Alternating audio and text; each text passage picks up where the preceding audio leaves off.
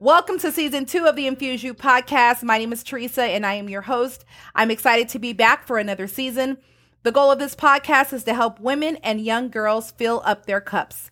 Oftentimes, we are so focused on helping and supporting others that we forget to take care of ourselves too. My mission is to spread love and joy through movement, education, and motivation. Happy Sunday. Today, I will continue sharing my uterine fibroid journey. This is part 2 of a 4-part series, so if you haven't listened to part 1, please listen to part 1 before you play the rest of this episode.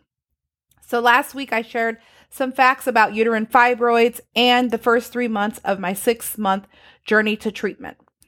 So at this point, my specialist had returned from vacation, and I was so anxious to see her so that I could find out how we would be moving forward with my treatment. She had reviewed my second ultrasound and confirmed what her nurse practitioner had already informed me on my previous visit, and that was that I had 5 fibroids instead of 3. At this point, they were no more than 3 centimeters large, so she was confident that a robotic hysterectomy would be the best course of treatment. This procedure was minimally invasive and recovery time was only 4 weeks. However, I had shared with her at a previous appointment about my special needs daughter and wanted options that were available that would have me down for the least amount of time. So she also gave me the option of a uterine ablation. Now, Johns Hopkins medicine defines an ablation as a procedure to remove a thin layer of tissue, which is the endometrium that lines the uterus. It is done to stop or reduce heavy menstrual bleeding, but it is only done on women who do not plan to have children in the future.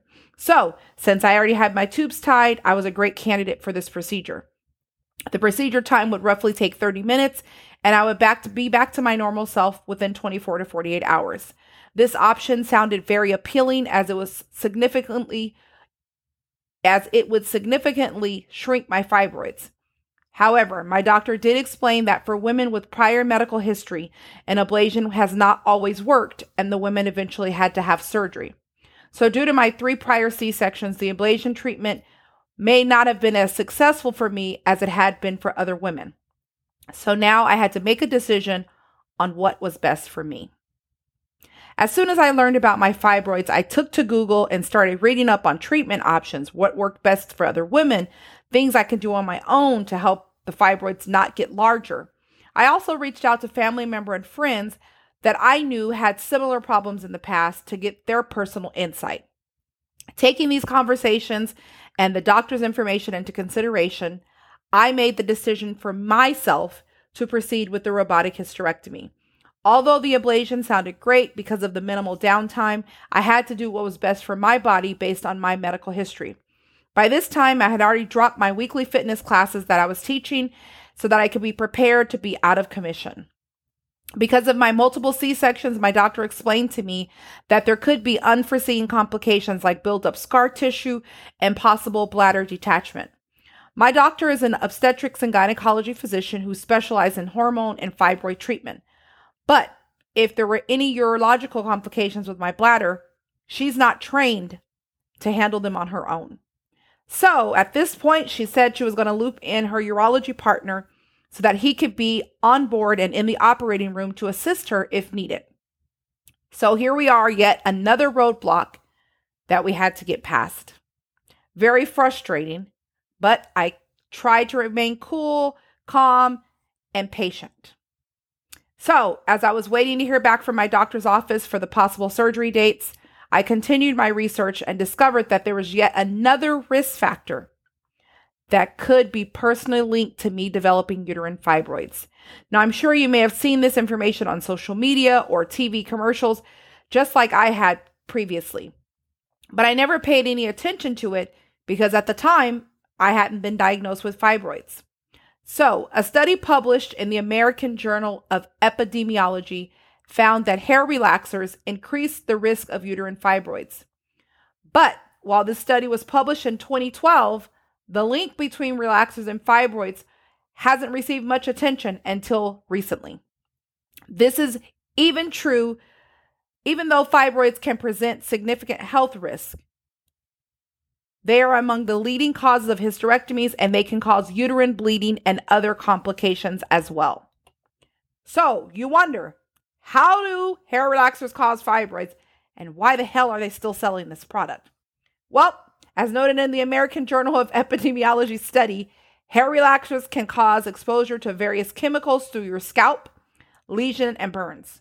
So when you put that perm on, if you are an indigenous woman like myself, you've put your perm on and sometimes it burns because, we were told when it's burning, it's working. It's getting your hair as straight as it can be.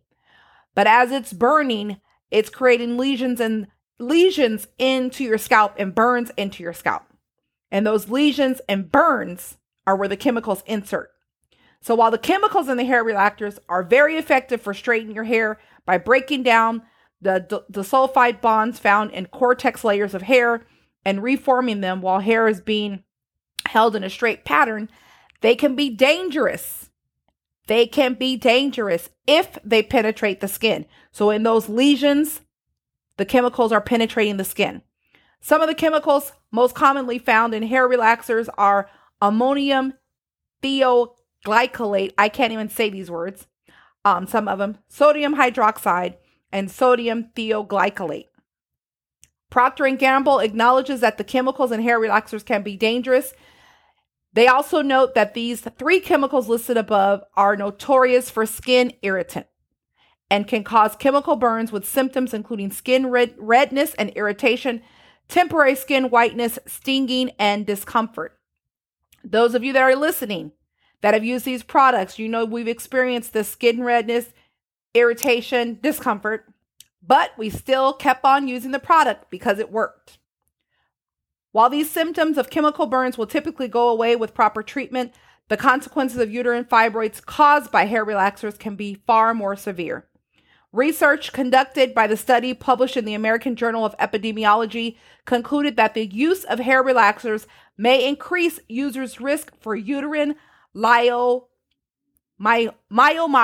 I'm trying to learn how to say that word, which is basically a big term for fibroids. While researchers note that fibroids are commonly and usually benign, which means they're non-cancerous. Researchers also made a note that they can have a significant impact on the everyday physical and mental well-being of women with this condition. Yes, I am one of those women with the condition of uterine fibroids who experience some crazy ass nerve-wracking symptoms. Have you ever thought about starting your own podcast? Do you like to talk to people? Do you have something to share with the world? Well, if that is you, just like I was so confused, didn't know where to start, what tools to use, what tools I needed, but I'm so excited to be partnering with Buzzsprouts. They help me kickstart my podcast. They have all of the resources that you need, both in written form and also YouTube tutorials. And if you sign up for their paid plan, you will receive a $20 credit if you use the link in my profile bio, and you will also be helping to support the Infuse You podcast.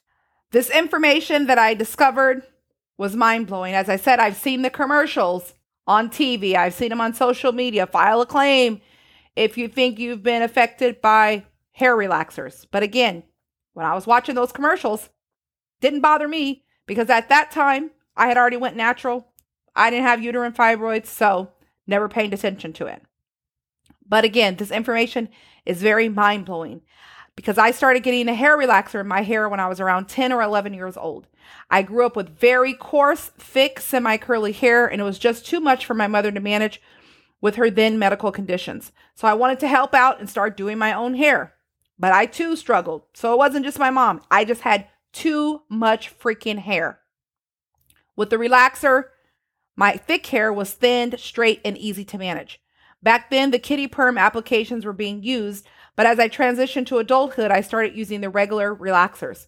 I tried many different brands, but for the past 10 years prior to me going back to my natural hair state, I was using the olive oil brand.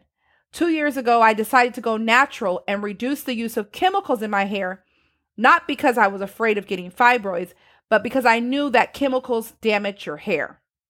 Do I have proof that the hair relaxers are exactly what caused my fibroids? No, I don't, because I'm not an expert. However, there is proof that hair relaxers are linked to uterine fibroids. And by me using the products, I was at greater risk for getting fibroids. It sucks that there are so many products in the world that are approved for sale to the public, even though the ingredients in them have harmful side effects. I share this information not to say that I am not too accountable for the products I choose to use, but so that other women are aware and they take precaution. So now, back to my doctor. I'm still waiting to get a call back. Never got a call back, so I called and left a message, eager to learn when my surgery was going to be scheduled. So I got a call back that she was out sick and that the surgery scheduler was working on my case and would get back to me as soon as possible. So 2 days later, my face lit up with excitement as if I had won the lottery when my caller ID said, "Blessings OBGYN." But the excitement didn't last for long. Unfortunately, the surgery scheduler wasn't having luck pairing up my doctor's schedule with the urologist's schedule, so she was referring me to yet another specialist who was a gynecologic oncologist, and he had the advanced training in fibroid removal with and without cancer and for patients like myself with prior female-related medical surgeries.